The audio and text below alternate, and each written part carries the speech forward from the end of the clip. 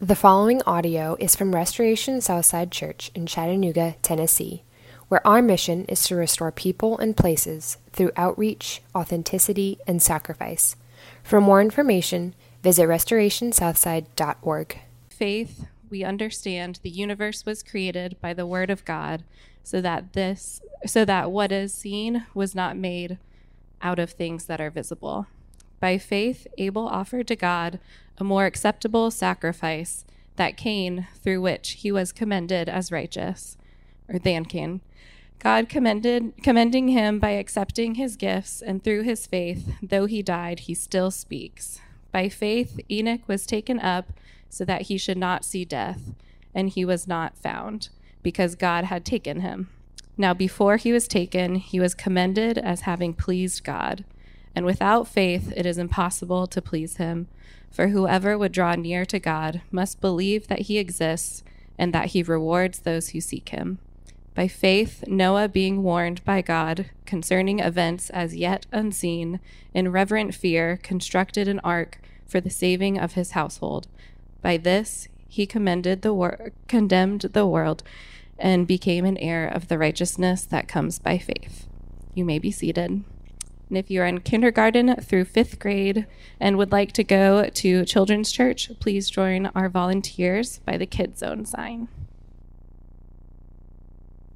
Thank you.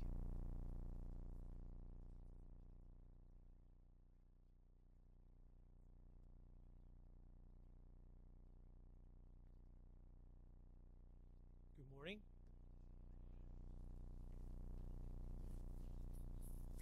It's been a long time since I've tried to preach 2 sermons in a row, and my voice is already tired, so if I do a lot of clearing in my throat, please forgive me. I'm very grateful to Jared and Ben and the staff at Restoration Southside to be here with you. It's a privilege and a joy that we in this country still have the freedom to gather around God's Word and to worship our living God. There's a lot of connections between the Huffman family and the Perkins family. Jared and I went to the same seminary, St. Louis, and we worshiped at the same church with their family. Of course, Jared was much younger then. And after seminary and 14 years of pastoral ministry, my wife and I retired from the ministry and came here, Chattanooga, because 2 of our 3 children are here and all of our wonderful grandchildren. And when we came here, Restoration was still a dream in everybody's mind. And now it's here, and we are so glad to be here with you and to be together with you. After we had been here, and not quite a year, my wife was diagnosed with stage 4 metastatic breast cancer. And in all of the treatment and chemotherapy and other things, we were not able to visit as much as we wished. And so I'm kind of newish here. I feel that same awkwardness after the service when I don't know anyone. And if you are feeling that way, Restoration is a great place to not. Just be brave, walk up to somebody, say, "Hi, my name is," and get to know them. It's a wonderful place also to learn to serve and love each other on the way to our destination. We are going to be in Hebrews as the reading was said. And some of you may think, wait a minute, we're supposed to be in Proverbs this summer. I got special permission from Jared to be in this passage today. So don't worry, I'm not being disobedient. But there is also a strong connection between what this passage is about and what we've been learning from Proverbs, from the preaching. What is the beginning of wisdom? According to Proverbs, the fear of the Lord. And they've been careful to say that's not terror, although it's not wrong to be terrified of the living God, but it is awe and worship and love and approach. It is putting God in the center of what we think and believe and live by. And so this passage is about the way to please God. And that goes hand in hand with people who are hearing and living by the wisdom of Proverbs. Every once in a while we are affected, especially when we're younger, by something that somebody says, and we may carry the effect of it a long time in our lives. And it was the case with me. High school biology class, our teacher, I don't even remember his name now, but he was incredibly intimidating to 15-year-olds. He believed and taught that Darwinian evolution was settled science, and that anybody who disagreed with that or even questioned it was an ignorant fool. He especially loved to hear if any of his students had Christian leanings or thought there was validity to the creation story, and he was merciless if he ever found that out. So guess what? He never said. We didn't want to be a target for his sarcasm. In fact, during second semester, we had a student teacher that we all loved, and he made her cry in class one day. That's how cruel he was. But he said several things over and over that stuck with me, shamefully. One is, faith is blind. Faith is blind trust. To be sophisticated, to be intelligent, to be acceptable was to absorb and parrot back what he was teaching about the origin of all things. And another thing he would often say was, faith is just a blind leap in the dark. And he would ridicule people that were believers. And that stuck with me. As I grew, I was a believer then, but very young in understanding the Bible, and I often wondered, what is faith really?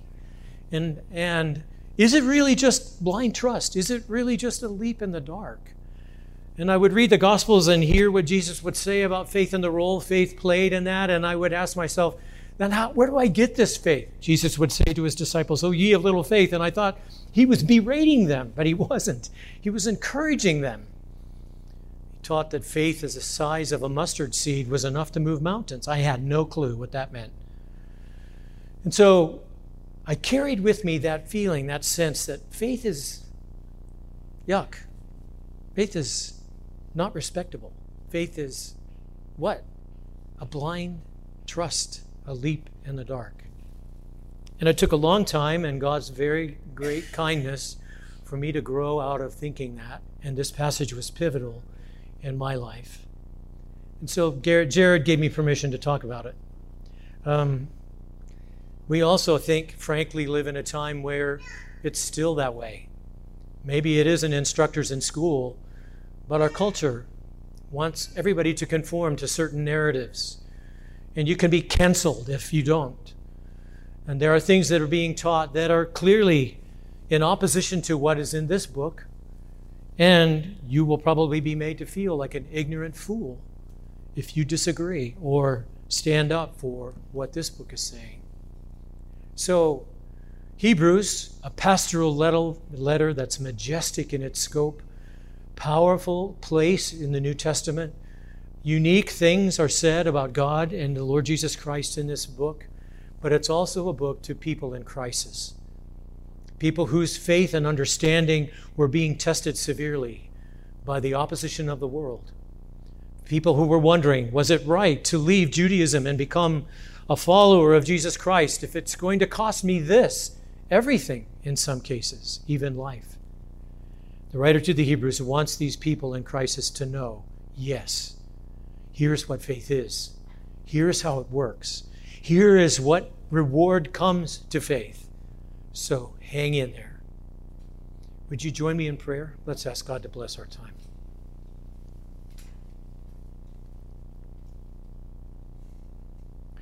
Father, truly we are dark in our understanding until by your Spirit you open our eyes, the eyes of our heart, to see the glory of God in the face of Jesus Christ. And we thank you that the means that you use is this great gift of faith.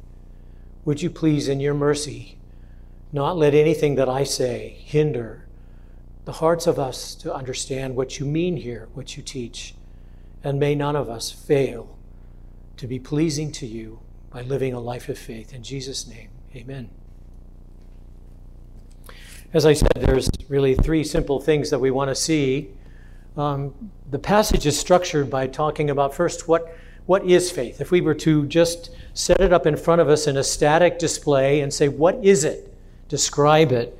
He does that for us.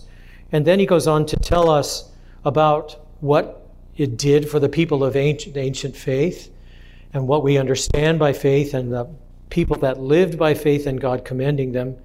So first, what is it? What is faith? Verse 1 of chapter 11 says this: faith is the assurance of things hoped for, the conviction of things not seen. That has something of a little subjective overtone, doesn't it? You and I can have assurance about something and it may or may not be really true. Or we can have a conviction. Everybody has convictions about this or that, and they can vary from person to person. And convictions can also be just very personal.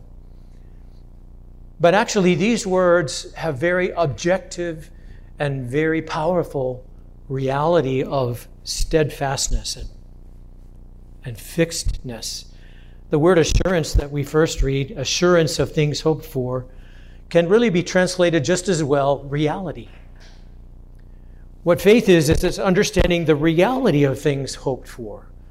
It's not a question of if they may happen, but when they will happen, because they are certain and sure, the things that we're hoping for.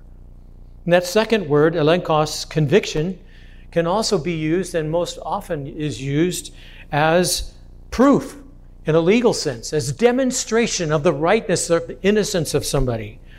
And it is a very strong word that means here's proof. Proof of what? Proof of things not seen. As I got older and thought back to my high school biology teacher, one thing I realized was he was assuming something. I have to tell you, on the first service, I stepped off the platform.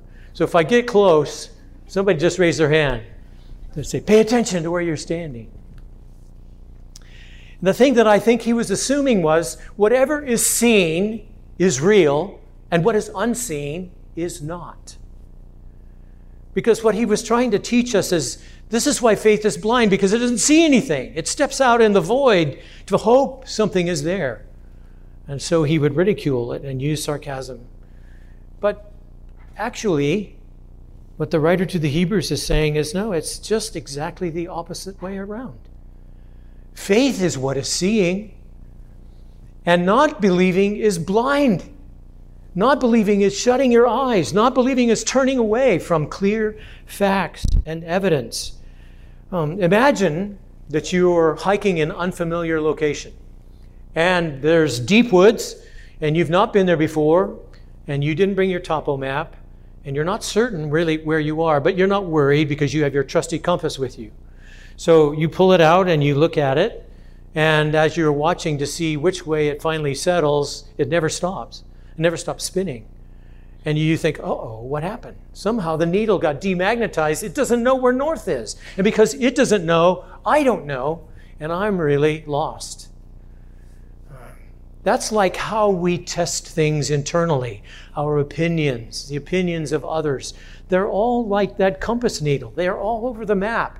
We never know for sure, is this real and true, or is this just somebody's idea, or even mine? Am I deceived about this? But then we think while we're in the woods, okay, I just got to wait a little while, the darkness will fall, and then I'm going to know exactly what direction is where. Because you're an amateur astronomer, and you know how to find the Big Dipper, and you know how to line up the bottom stars of the Big Dipper, and the next star that you see is the North Star, the star that never moves. Time relief maps of the star, the night sky, show everything in an arc or circle moving around. Polaris, the North Star, goes nowhere because it's directly in line with the axis of the earth. And what the writer to the Hebrews is saying is faith is this certain, faith is this sure of reality and the proof of things unseen, because its foundation is not feeling or emotion or opinion. Its foundation is the Word of God. What? We know that because Hebrews, the whole epistle begins that way.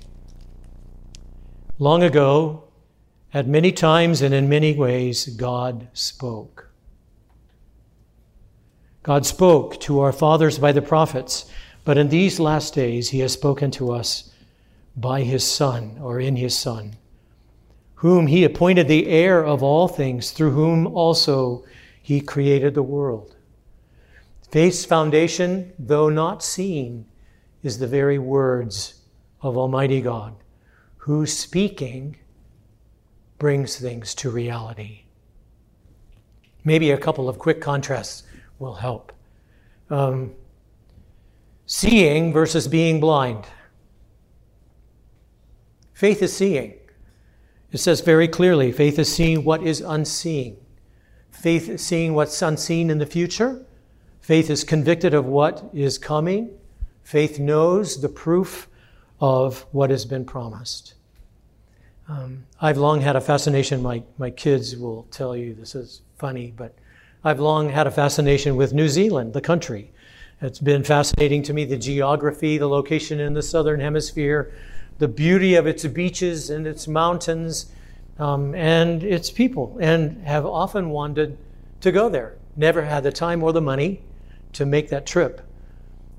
But if I were to tell you, I've never been there, I've never seen it, therefore it doesn't exist, you would say, that's ridiculous.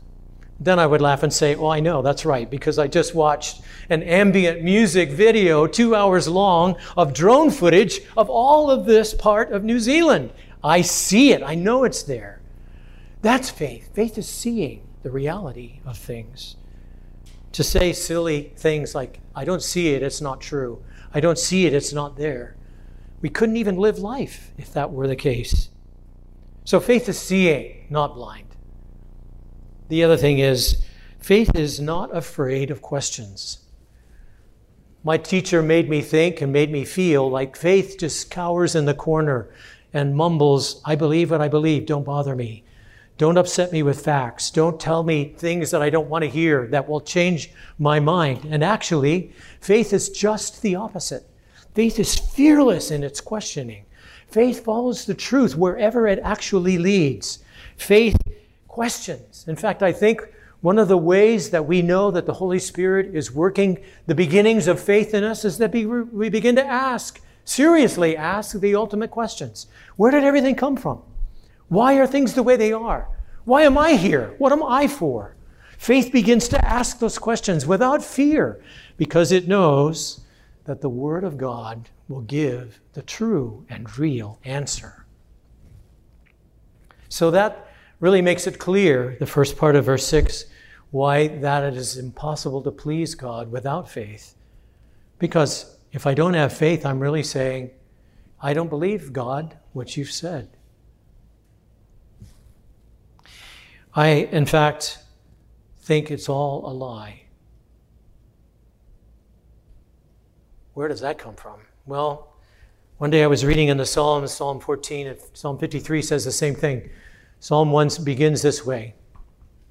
The fool, the Hebrew word nabal means empty, the empty one, says in his heart, there is no God. I first read that, I kind of smirked and said, it's a good thing I'm not a fool. I know better than that. I know God exists. But it's like the Spirit of God say, wait, you haven't gotten it all yet. What is he doing, or she?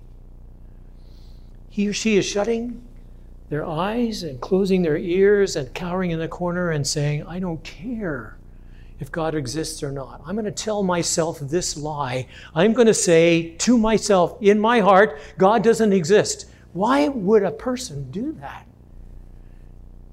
And God said to me, not in an audible voice, but in his conviction, he said, you know, even though you're a believer in me, you know why.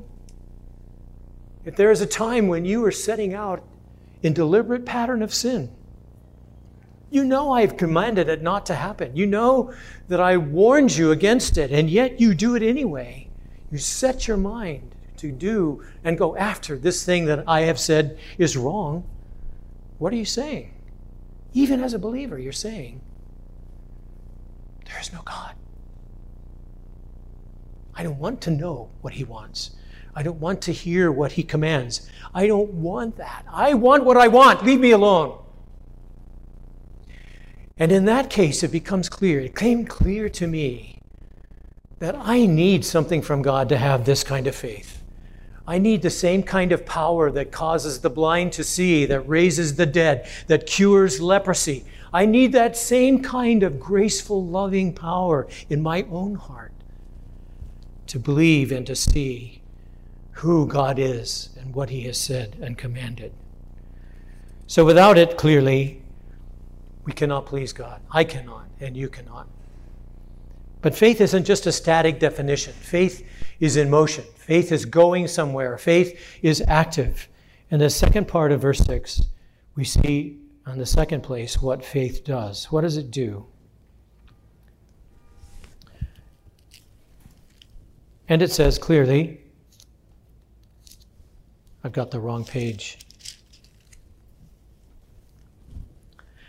Without faith, it's impossible to please him, for whoever would draw near to God must believe that he exists and that he rewards those who seek him. Faith is active. Faith is doing something. Faith begins to be awakened to who God is, and what does it want? It wants to draw near. It wants to come to him. It wants to know more of him. It is open and questioning and curious and, yes, intrigued. What is this God really like? What is it like to know him and to believe him and to love him and to follow him? And so the writer to the Hebrews very helpfully says, well, the first thing, the most fundamental thing is you must know that he exists. And that is exactly the way the wording is in the original Greek text. He is. But the writer to the Hebrews has already written a lot about who he is, and I just want to remind you of a couple things. He is, yes, he exists, but he is creator. We heard already in verse 3, by faith we know, we understand that the universe was created by the word of God, so that what is seen was not made out of things that are visible. God is the creator of all things and the one who upholds all things by the word of his power. You can go out and hug a tree. See that tree out there? That's Jesus' tree. You didn't create it. You don't give it permission to grow. You don't help it. You don't do anything. It's there. It's alive. And you and I are not responsible for it. All things in creation are made and upheld by God. Very simply, from the highest that you can imagine to the most intimate. The psalmist says so clearly, the heavens declare the glory of God. The firmament shows his handiwork. Now, in this age, we know a lot more about that than the psalmist ever did, or Abraham did when God took him outside and said, look up. Abraham, count the stars. Tell me how many they are. If you can count them, you will know, even though you are childless and 99 years old, you will know that your descendants will be more numerous than the stars that are in the sky. Now what do we know? We can see farther into the universe. We can see the heavens in ways that the ancients here could not see. They were overwhelmed. And how much more are we? What do we see? Well, astrophysicists and astrologists will tell you that as far as we can tell, in our very local area of space, Milky Way galaxy, there are about 250 billion stars. It takes light 1,000 centuries at 186,000 miles a second to get from one side of the galaxy to the other. That's just the local area of space. Then the astronomer will look you in the eye and he said, as far as we can tell, there are about 2 trillion of these galaxies. And new discoveries are being made every day. What? What kind of word creates this and upholds it? How much power, wisdom, might? Well, Isaiah tells us, to whom then will you compare me that I should be like him, says the Holy One. Lift your eyes on high and see. Who created these? He who brings out their host by number, calling them all by name, by the greatness of his might, and because he is strong in power, not one is missing. 2 trillion galaxies of billions of stars each, all named and orderly maintained by this God. And now in a more intimate way, let me ask you about you. Who are you today? Step outside yourself and think. Well, I'm such and such an age. I live in such and such a time. I'm of this race and this gender. I'm like this, I'm not like that. Where did you come from? When did you decide when you would be born? How did you pick the parents that you had? What about the process of knitting you together in your mother's womb? Were you involved in that? What about that moment of grace when you breathe and your lungs fill and that cry comes and you are alive, you are living, but you do not really understand what that means, and you begin to live and to grow? Faith says, I'll tell you. Oh God, you have searched me and known me. You know my rising up and my sitting down. Before a word is on my tongue, you know it altogether. You knit me in my mother's womb. You brought me forth, and all the days that were made for me you knew before I was even born. All about me you know. You hem me before and behind. You surround me. This knowledge is so high I can't attain to it. And I know that every day of my life is a day where you have carried me and kept me. That's what faith says about you and about me. He exists as creator. He also is Savior. Hebrews 1:3, that verse that we started with. He is the radiance of the glory of God and the exact imprint of his nature, and he upholds the universe by the word of his power. After making purification for sins, he sat down at the right hand of the Majesty on high. Maybe you're new to the Christian faith. Maybe you wonder about this, but what this word is saying is God, the Lord Jesus Christ, the Son of God, is the creator and the sustainer of all things. He upholds everything by the word of his power. And he made purification for sins. One of my favorite stories of miracles in the Gospels is in Luke chapter 5. If you're familiar with it, you may even know it from a Sunday school story or a song. But here's Jesus in the Galilean area. He's been teaching and preaching, and power from God is with him to heal. Thousands of people have been flocking to hear him and to see him and be healed by him. This wasn't happening in a corner. This wasn't a silent, quiet little secret thing. This was huge. And so crowded was it that this man, a paralytic, couldn't get there. His friends couldn't get there. You remember the story. Seeking something that no one could give, they opened the tiles in the roof and let their friend down on the pallet and in front of Jesus. And he says something so mind-blowing to him that I think the audience there knew it. And sometimes if we pause, we really know it. What he said was, "Man, your sins are forgiven you." Let time stop and think about what that means. Jesus in that moment was saying, your sins aren't going to just disappear. I'm not going to wave a magic wand and they go away. You truly are guilty before God for things you have done and things you have not done. The law condemns you. And this mountain, this heap of sins that he had, that I have, that you have, Jesus says, I deliberately say to you, by the authority that I have, your sins are forgiven. What that means is Jesus was saying to him, I'm going to become your sinfulness, your guiltiness.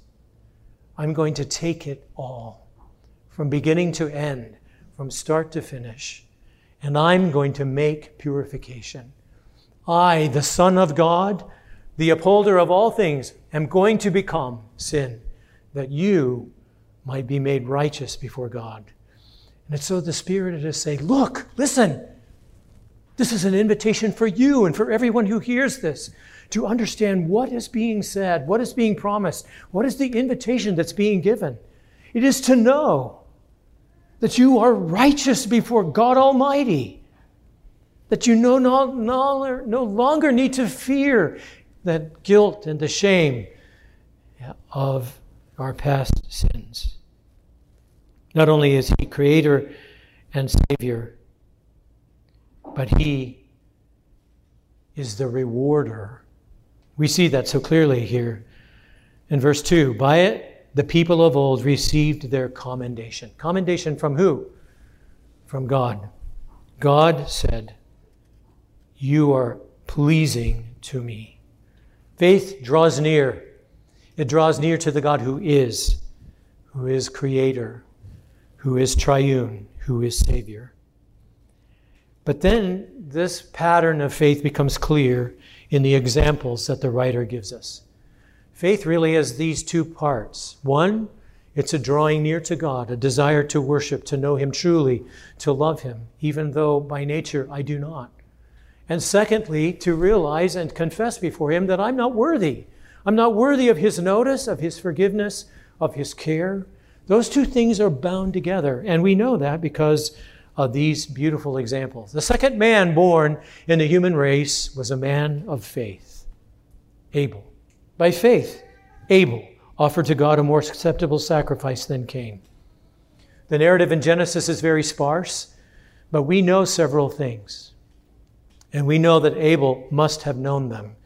We know that God, after He called out to Adam and Eve, who were hiding in shame at what they had done, called God essentially a liar and believed the lie of the serpent and had committed this crime of eating what He told them they should not eat, and were hiding from Him in the futile attempt to cover up. God said, "Adam, where are you?"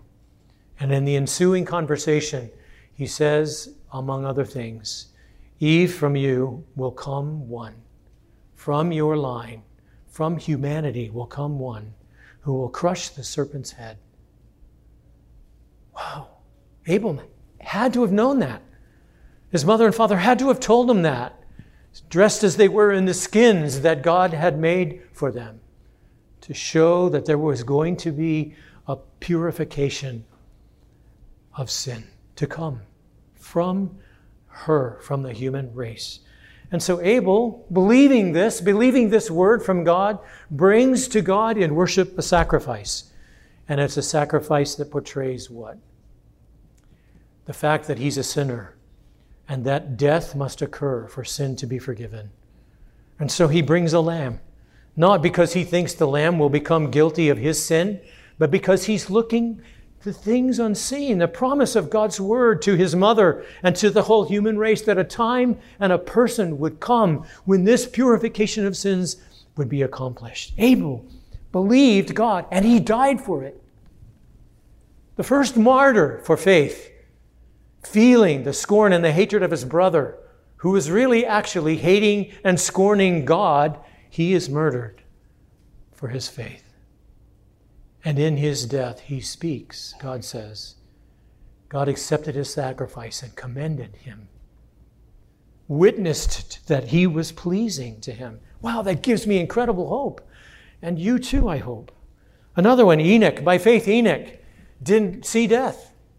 Because why? He was walking with God. The Hebrew way of saying is that he had made God his nature, his word, his commands. He had made God his North Star. And he had conformed his life in obedience to what God commanded. He walked with God in humility. And there was no death for him. He was taken. And the writer to the Hebrews says, now, before he was taken, he was commended as having pleased God. God rewards faith. Was Enoch perfect? No. Was Abel perfect? No. Are you perfect? Am I? No. But in their faith, they pleased God and God rewarded them. God commends and is pleased. Well, faith, not only by definition and by what it does, but we also need to hear what faith receives. The verse says, he who draws near to God, whoever draws near to God, not only must believe that he exists, but that he rewards those who seek him.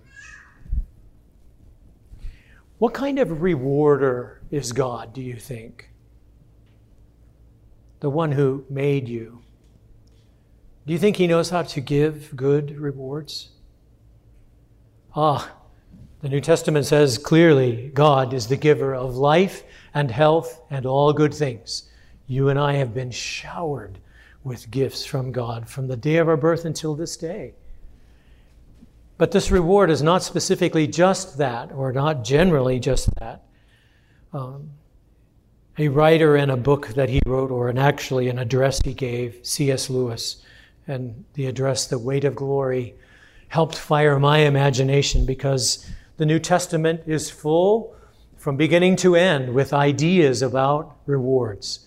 God's rewarding faithfulness, God's rewarding people of faith. The overflowing and staggering promises of the New Testament, Lewis said, can be summed up by these 5 things. To be with Christ forever. Wow. To be like him inside and out. To be glorious. To be fed and feasted. And to be ruling. To be part of God's house. Being a perfect mirror reflecting God's presence, God's glory. All of these things he promises. And in words that are staggering in their beauty and in their import. And a quote from him in that very passage. And that is enough to raise our thoughts to what may happen when the redeemed soul, beyond all hope and nearly beyond belief, learns at last that she has pleased him, whom she was created to please. So let me imagine, or ask you to imagine this. The prospect is being held out to us in Scripture to be pleasing to God with all of our mess, with all of our sins and the lack of obeying everything about us. We know we don't trust and feel that we could really please him yet, but the writer to the Hebrews is saying, yes. We may please him. We may please him by people who are faithful, who are of faith. What must it be like to know that God is eternally happy and joyful? Who God in the Trinity has loved each other, the 3 people of the Trinity, the Father, the Son, and the Holy Spirit, from all eternity and to all eternity. They're complete. Their happiness is complete. Their fullness of joy is complete. And yet, the writer to the Hebrews holds out this prospect that you and I may stand before his face and cause God joy.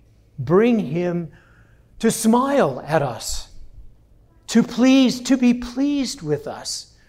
What must that be like? What must that really mean? How can we even capture? It's like a secret deep in our hearts that could really be true. And yet that's exactly, in an unblushing way, what faith will receive. In the light of that then, and in the light of where we really are today, think about this. Noah was warned of what was to come. He believed the word of God. He built an ark. He saved his family.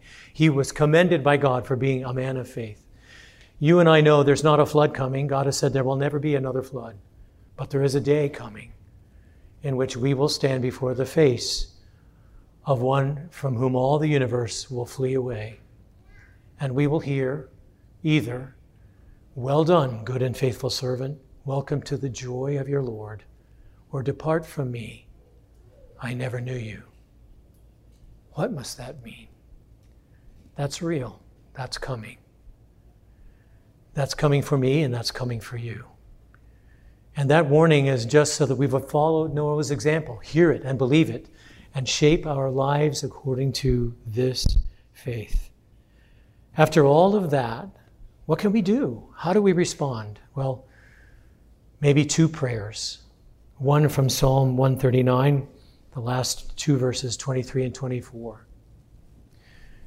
You have searched me and known me, O God. Search me and know me. Test my heart to see if there is any wicked way in me, and lead me in the way everlasting. The psalmist contemplates God, his maker, and he wants this more than anything. Search my heart. Help me to know it, understand it. Lead me in the way everlasting. And the other prayer from the New Testament, Mark chapter 9. The man with a demon-possessed son appeals to Jesus for help. If you can do anything, he says, help us.